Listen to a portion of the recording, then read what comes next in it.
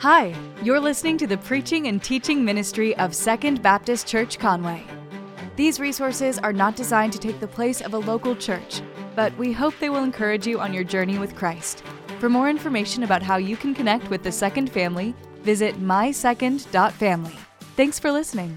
We had a leak in our house like a month ago or so. Anybody ever had a leak in your house? A lot of people, yeah, it happens, and they are the worst, right?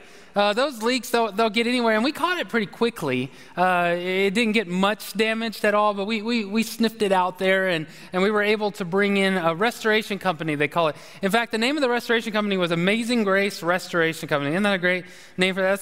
That's like what we do, right? Amazing Grace Restoration. That's a church, and so they came in and were phenomenal, and helped us get everything. I'm talking really fast that day, and we got it all dried up for the most part, but we were unable to dry up everything. There were certain elements within our home, even though we caught the water real fast, that it had seeped under some of the walls and kind of wicked up into the insulation. And then on the other side of the wall where the leak first started, on the other side of the wall where it's kind of the entryway to our house, it got underneath the flooring and it was just impossible to dry that. There's just no way that we could dry that. So they told me, from what I understand, that we got to rip all of that out.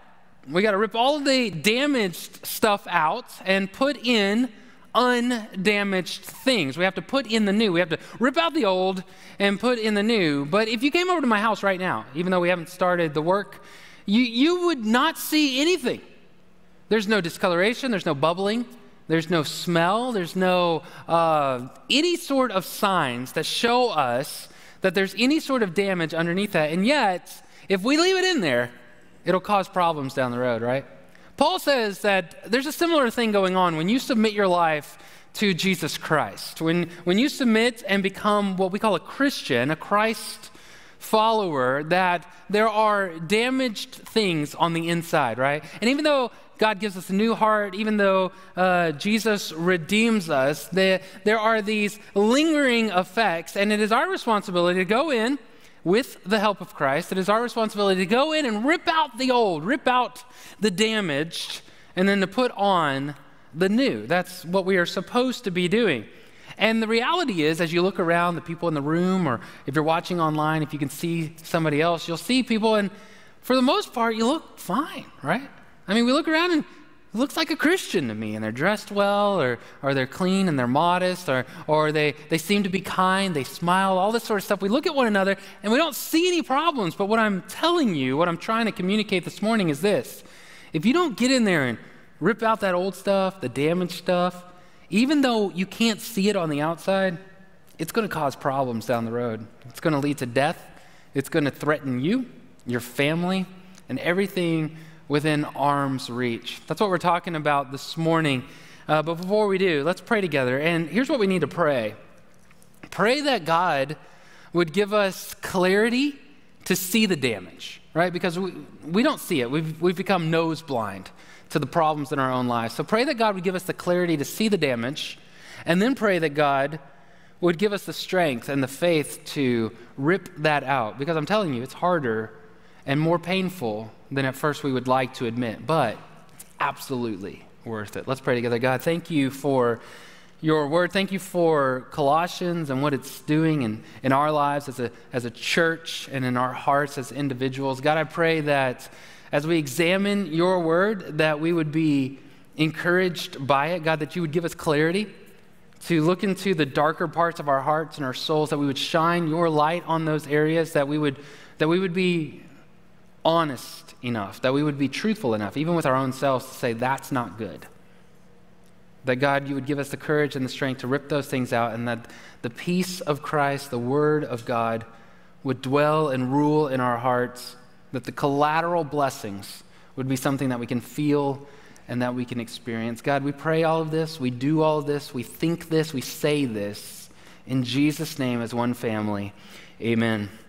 Colossians chapter 3, 1 through 17. As you know, that's a lot of text for me in a sermon. I don't usually like to tackle that many Bible verses, but we're going to break it down into smaller pieces and work on it together. Let's read these first couple of verses. 1 and 2 say, "So if you have been raised with Christ, seek the things above where Christ is, seated at the right hand of God. Set your minds on things above, not on earthly things." As a side note, when you're looking for a church, and many of you college students, one day careers or life will take you off, and when you're looking for a church, what I want you to understand, and one of the things I want you to look for, is a church that will preach through Scripture in a whole or in its context. And so that normally looks like preaching through books, normally, all right? It can be through small things like the Sermon on the Mount or the first part of Joshua or something like that, but in their whole. And it benefits us in a lot of ways because there's two primary ways of preaching. One is through chunks of the Bible, like a book at a time. Another way is what's called topical, and that's where you pick an idea like faith, and you pull that out and you look at all the verses of faith. Both of them are edifying in their own regard. But the primary diet of a church ought to be in its context. Why? Well, this is a perfect example. If you have your Bible and you're looking at that, if you look up in chapter 2, verse 20, which would be the beginning of the previous section, it begins with the words, what? If you have, what?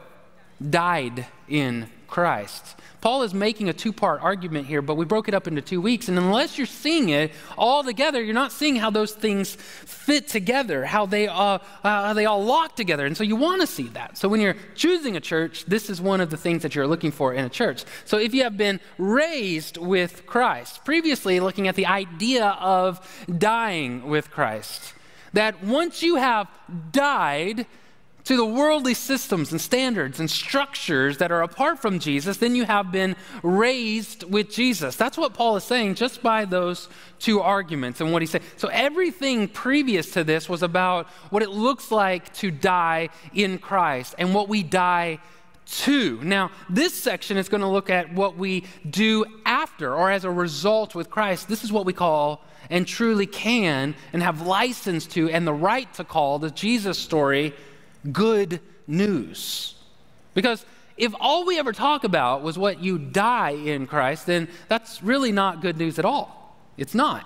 It's this part, the raised with Christ. So having died to Christ, you are now raised with Christ. And so often people look at Christianity in terms or in regards to what it is that we lose or what we die to or what we're unable to do. There'll be all sorts of accusations like, Christians, they never have any fun. They're not allowed to do this. They're not allowed to do that. They're not supposed to do this. And to be honest and frank, usually those are some sort of made up standard that people have thrust upon us. Like we're not allowed to dance. Well, of course we dance. We teach kids dances in VBS every year. So it's just these weird sort of standards that people put on us that are not accurate. But the reality is that that's not even the emphasis in the first place. It's not about what we die to or what we're not allowed to do. It's about now the life that we have once we have submitted to Christ and have accepted Christ. And so I want to just encourage you to understand it in that regard, to accept it in that regard. And so for the last 3 years, every single Sunday, I encourage you, I implore you, I beg you that if you have not yet accepted Christ as your Savior, if you have not yet submitted to Him, what you are doing is just prolonging, you are dying a slow, long, painful death apart from Christ. And so what we're inviting you to do is to live. It's an opportunity to accept Jesus, to submit to Jesus. And so you can do that now. In these moments, you can submit to Christ. You can do that. As long as you're breathing, you have that opportunity. So from that foundation, or on that foundation, Paul builds these arguments that we can see clearly in the text. And you really can see them by the focusing in on two very short words. The first one is put, P-U-T, and the second word is let, L-E-T. Both of those words, to be honest with you, since I've been studying this text all week long, they've sort of lost meaning. I've said put so many times in my mind and written put so many times, P-U-T, that at this point I'm not really sure what put means, It's put, a real word, put, but it is. And we're going to kind of look at it a second here. In chapter 3, verse 5, this is what the Word of God says. I'm going to read all the way to 14. Therefore, put to death what belongs to your earthly nature, sexual immorality, impurity, lust, evil desire, and greed, which is idolatry. Because of these, God's wrath is coming upon the disobedient, and you once walked in these things when you were living in them, of course. But now, put away all the following: anger, wrath, malice, slander, and filthy language from your mouth. Do not lie to one another, since you have put off the old self with its practices and have put on the new self. You are being renewed in knowledge according to the image of your Creator. In Christ, there is not Greek or Jew, circumcision and uncircumcision, barbarian, Scythian, slave and free. But Christ is all and in all. Verse 12, therefore, as God's chosen ones, holy and dearly loved, put on compassion, kindness, humility, gentleness, and patience, bearing with one another and forgiving one another. If anyone has a grievance against another, just as the Lord has forgiven you, so you are also to forgive. Above all, put on love, which is perfect bond of unity. You probably did not miss. You probably noticed how many times it says put, all right? And so just to give you the context or the way that this thing is structured is it's 10 verses, and those 10 verses say put 6 times, all right? At least in the English. And those 10 verses are divided into 2 sections. You can see that when you look at your text because verse 5 and verse 12 begin with what word? Therefore, that's right. So verse 5 and 12 both begin with therefore, and then there's all of this put language in there. It says it 6 times. Put away, put to death, put off, and then it says put on 3 more times. The 2 sections also have difference in voice. The first one being negative, put away, put to death, put off, and the second one being positive, put on, put on, put on, all right? So now that you see that, what Paul is arguing here and what we're going to break apart is that Paul is saying, you once were dead, but now you are alive in Christ, and since you are alive in Christ, then you should put to death the evil things of the past and put on the good things, and what we'll get to in a minute, let the peace of God and the Word of God dwell richly and rule in your lives. That's the point. That's what we're getting at. But as we do that, let me ask you this question. What does put mean? How would you define the word P-U-T? What does it imply? Well, most of all, and I think this is really what Paul is driving at, what he's really trying to get us to pick up, is that most of all there is an intentionality to the word. That you're supposed to have some sort of active participation in your faith. I would say it and break it down in this way, and you don't need to learn this. In fact, I think you already know it, that when you are putting something somewhere, or you're putting it to death, or you're putting it away, then you are identifying it, you are valuing it, or putting a valuation on it, and then you are taking action. Let's do a thought experiment, and you'll see this. It'll be somewhat sensational, but you'll see it. You'll understand. Let's imagine that you walk into your living room or your main room there in your dorm or in your house, and there is a rabid bat in this structure, all right? There is a rabid bat. I think all of us would respond the same way. And let's pretend you are with somebody else. At this point, someone is going to very helpfully identify the creature, right? I think almost always, probably 99% of the time, someone will say, "What is that?" And somebody will respond, "It's a bat." And then there'll be like some back and forth about it's a bat. And everybody will just keep saying it's a bat, right? That's what will happen. And it's there. You will identify it as a bat. You will then value it. Valuation. All of us, everyone gives it the same valuation. It must die, right? That's the same valuation. Nobody's like, I want to hug it. No, everybody's like, that thing needs to die. And we know that, and we put different valuations on things because you would treat a confused bird different than you would treat a rabid bat. You put different valuations on it. Everybody's following me, right? This is the way all of it would go, all right? What is that? It's a bat. It must die, right? Then we take action against the bat. We take action. You shoot it with a shotgun or a flamethrower. That's really the only two options that are supposed to happen at that point. There is an action taken. It must die, and so you kill it, right? That's sensational. It's silly. But that is what Paul says you are supposed to be doing to the things in your life, things like sexual immorality, impurity, lust, evil desires, greed, idolatry, anger, wrath, malice, slander, filthy language, etc. That's what we are supposed to be doing to it, but we don't do that because we don't see those things as the danger that they are, like water in your wall or a rabid bat in your living room. We clearly identify those things, but these things tend to sneak up on us like that big snake in the Jungle Book, right? It just kind of slowly kills us. And what Paul is encouraging us to do is that you have to step back, look at your own heart and say, that is anger. And that is trying to kill me. It is trying to hurt me. Anger is going to destroy my family and my career and my small group and my relationships and my education. Anger is not a thing that I want in my life. It must die. That's what we're supposed to do. But we don't. We hide it. We make excuses for it. Well, it's like, well, if you knew where I was coming from, or let me explain, or this kind of stuff, and listen, I don't even really care where the bat came from. It must die. You understand? Nobody ever asked. Nobody ever said, well, we just need to find out its story. Let's just need to see, where it's feeling, what it's coming from, its life experience. We don't care. It's over. It's dead. It's the same thing with the threat of lust in your heart, and anger, and greed, and slander. We're so comfortable with these things that we will excuse them and stuff like that. And hear me on this.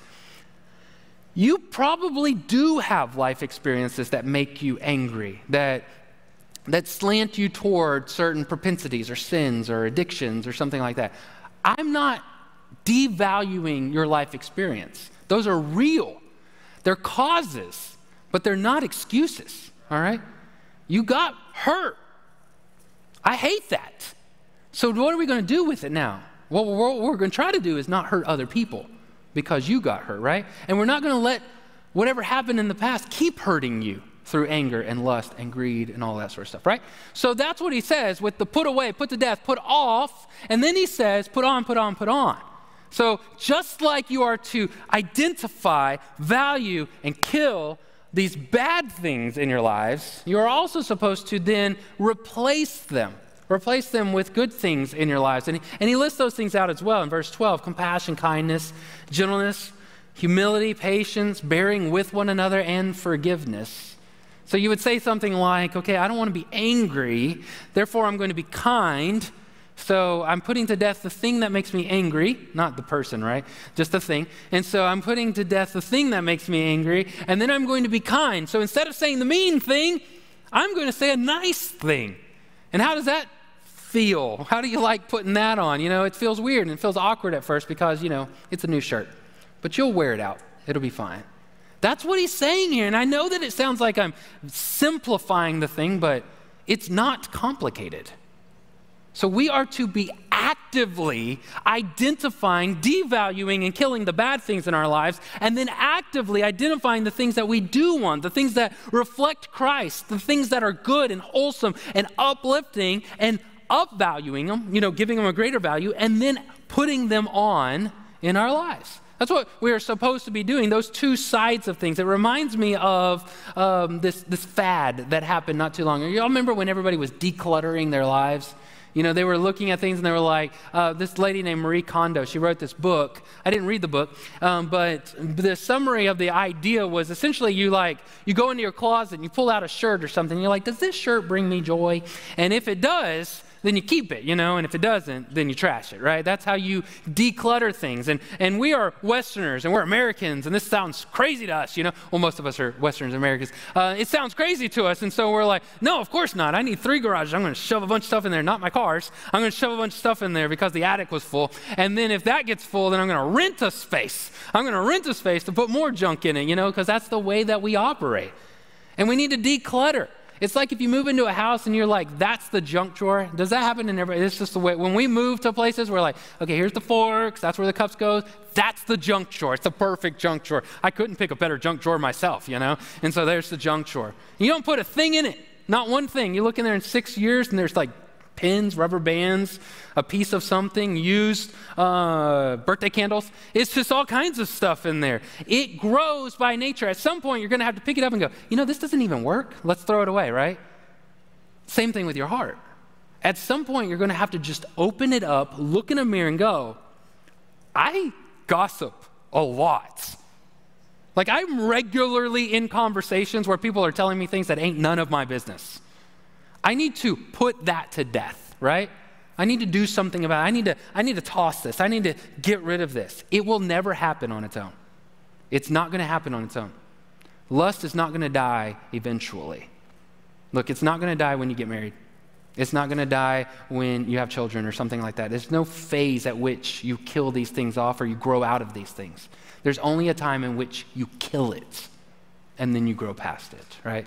So that is the put to death and put on concept. And then he transitions into that other concept, that next part where he says, let, in verse 15 and 16, and let the peace of Christ, to which you were also called in one body, rule your hearts and be thankful. Let the word of Christ dwell richly among you. Two things, let the peace of Christ and the word of Christ dwell and to rule in your lives. Also take note that this is a communal activity. This peace is going to rule, in which you were called also one body, rule in your one body, all right? The one body is the church. It's your family. It's your small group. It's communal, all right? All the saved people say amen. And then let the word of Christ dwell richly among y'all, all right? That's what that says right there. Y'all is plural. These things are happening communally. And these things are passive. Did you get that? Put, P-U-T, is active. You do that, and then when you do that, this will happen to y'all. That's what Paul is teaching there, and it's important that we see where we're supposed to act and what God himself is going to do. The peace of Christ implies not only the absence of conflict, but the presence of unity. Unity in diversity. That there would be different kinds of people and different backgrounds and cultures and worldviews and perspectives, and yet they are united around what? The gospel of Jesus Christ. Because why? They've all died to the previous things and standards of this world and now are raised and living as one body. And the peace of Christ would rule. I love that. I love that the peace of Christ rules, because rule is dominating. It's aggressive. It takes over. It's in charge. It's the peace that is dominating over your life. You see that? It will control every aspect of what you do. Peace will, not conflict, not outrage. That's the thing that dominates our culture right now. Everybody's outraged at something, and people are outraged that somebody else is outraged, and they're even more outraged if you're not outraged about the same thing that they're outraged about. But let the peace of Christ rule in your body, in the world, and let the word of Christ. Now, the word of Christ would be like our worldview, our perspective. It's the way that we understand things. It's the way that we define concepts and stuff like that. And we are good at identifying the way that others are not living by the word of Christ, like the scriptures. We know that out there, they don't hold to these concepts. That's why they have these, quite honestly, these detached from reality notions of things like gender identity and sexual orientation and marriage and the solution to racial conflicts and racial unrest and power dynamics and the way that we are supposed to do business and the way that we are supposed to express ourselves and where we are supposed to find our value and how we are supposed to live. The system, and a lot of us ascribe to these things that are not informed by the word of Christ. Because the word of Christ defines these things for us. It illuminates it. It tells us the way of what reality or truth is. But before we're so careful and precise in attacking those on the outside that do not live by the word of Christ, let us be very careful to know that there's a lot of people within the church that say they subscribe to the word of Christ as their rule and they're dwelling richly among them, but then they live like that's not true. And I know this, right? Because I've pastored for 2 decades. There's a bunch of people who say, I believe the Word of God, I submit to the Word of God, and yet they will treat things like the gathering of the church as optional. They will pray about whether or not they should support the mission and the ministry of Jesus Christ financially. What are you praying about that for? God told you to do it. You're just going to ask him if he meant it? What are you praying about that for?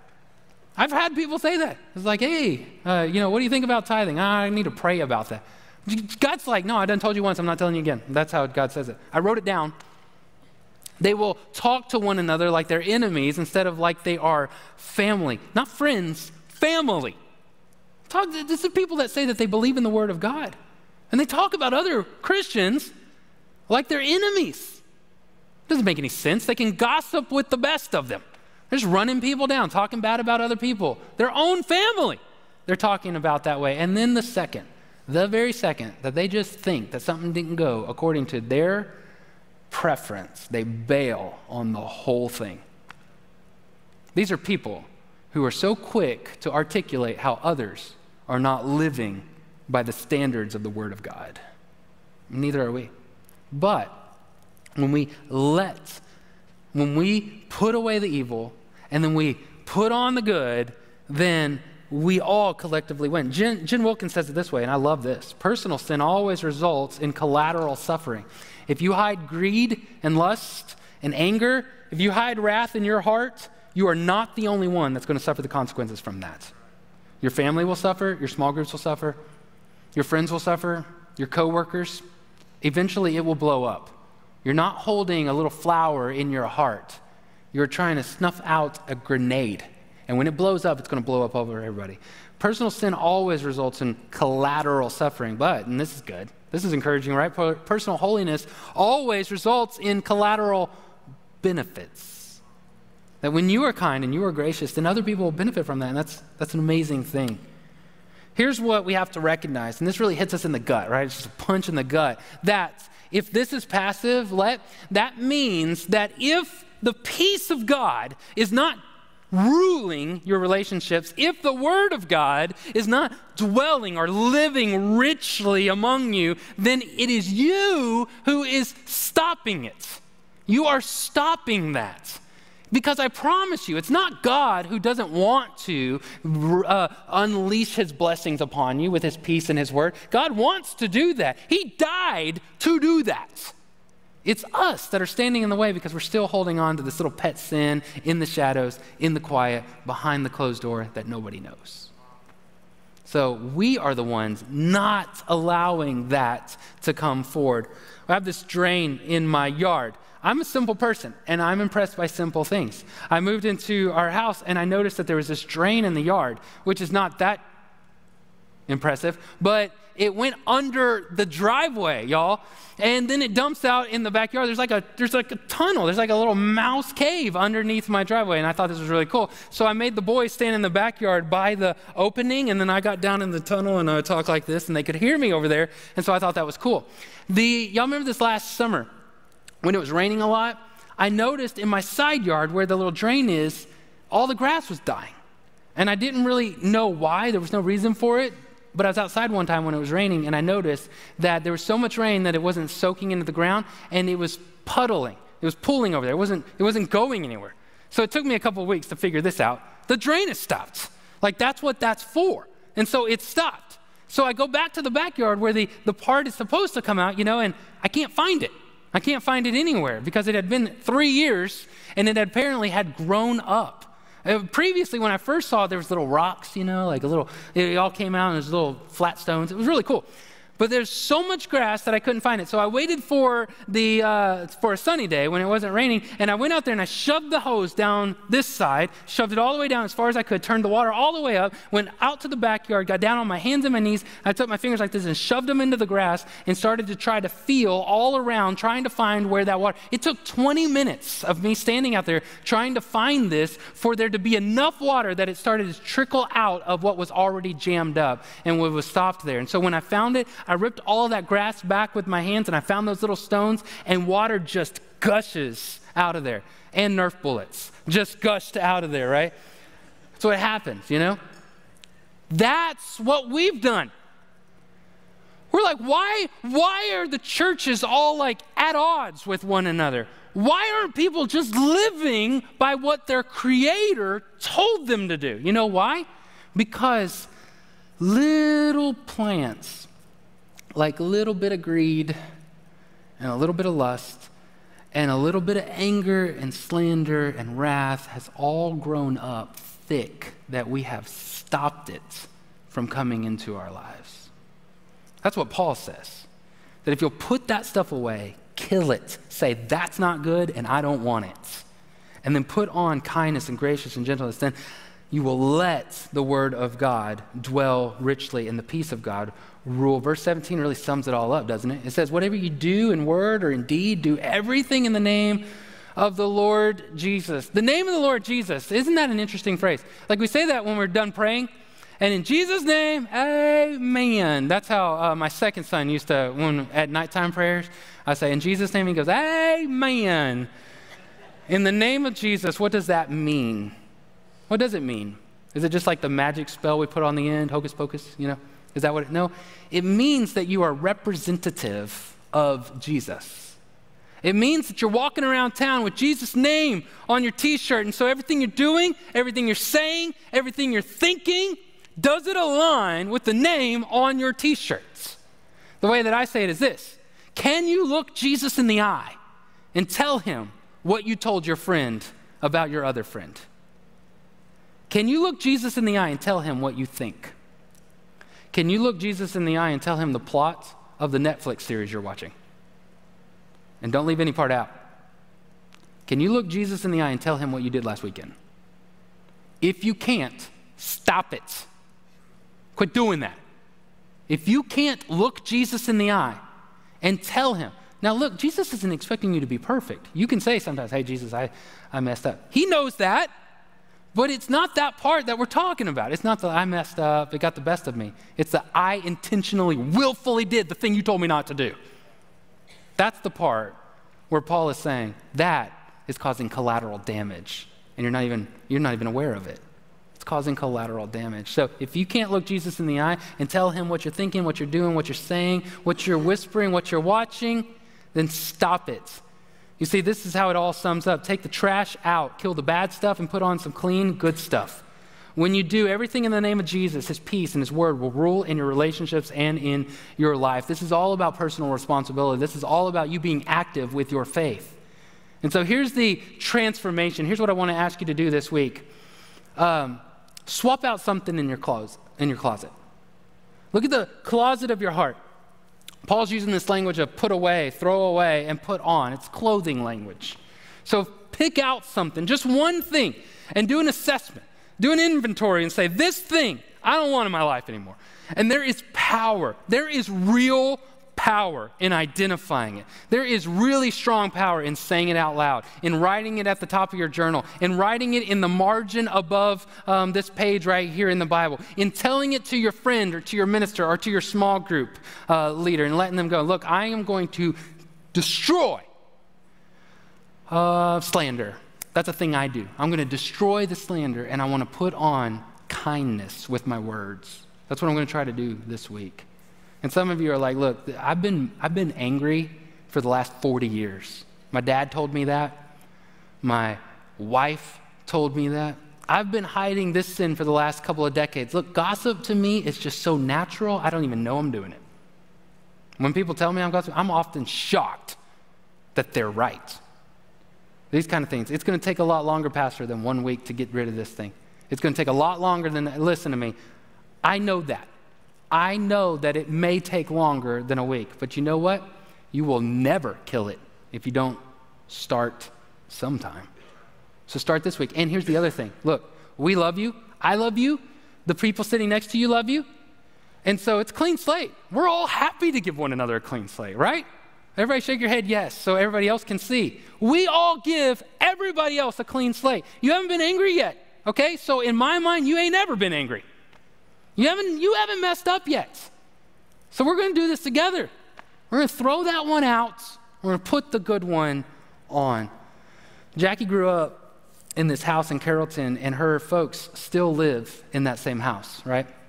And so whenever I go whenever we would go back and stay with them, we would stay in the same room that Jackie grew up in. Little girl, preteen girl, teenager. Isn't that weird? You ever thought about your spouse? They used to be like a little person, and it's weird. But anyways, you walk down the hall and there's all these pictures of Jackie when she was like 3 and 4 and a preteen, and those ones are hilarious. And then there's more, and you get back to the room that she grew up in, and whenever we go over there, we would stay in the room that she grew up in, all right? So it's weird. And it was, when we first got married, it was pretty much the same as her teenage years until she went off to college. And so it's kind of decorated the same, pretty much the same furniture. There was a treadmill in there holding a bunch of clothes, but now it's, it's a little different because she moved out. But there was this mirror on the back of the door, like a full-length mirror, like $9.99 at Walmart, plastic edges there. It was all screwed up. And on the mirror right there, right at the bottom, right here, in black magic marker, or permanent marker, it says, "I heart Brian." Real big right there. It's like, just right there, And Brian is Jackie's ex-boyfriend, obviously. And apparently at one time she hearted him. And it's never really bothered me. It didn't really bother me at all because, I don't personally know Brian. I feel like if I did know Brian, I probably would heart him as well. He seems like a nice guy. Everything I've heard, he was great. And besides, I feel like I married Jackie is way bigger and it's like way better than I heart Brian. So take that, loser. And so it doesn't really bother me all that much. And I really never said anything. But then like 3 years into our marriage, I was just kind of joking, but I was around her parents and I called the room the I Heart Brian suite, right? I was like, oh, yay, I get to stay in the I Heart Brian suite. And her mom laughed. Her dad took the mirror down, and he got rid of it. He swapped it out. I asked him later if I could have it. He said he threw it away. He's like, what are you going to do with that mirror? And I said, I'm going to send it to Brian. A little note that says, heart the kings. I win. So that's probably a pretty decent illustration about what it is that we are doing and we don't even think about it. We're doing that and we don't even think about it.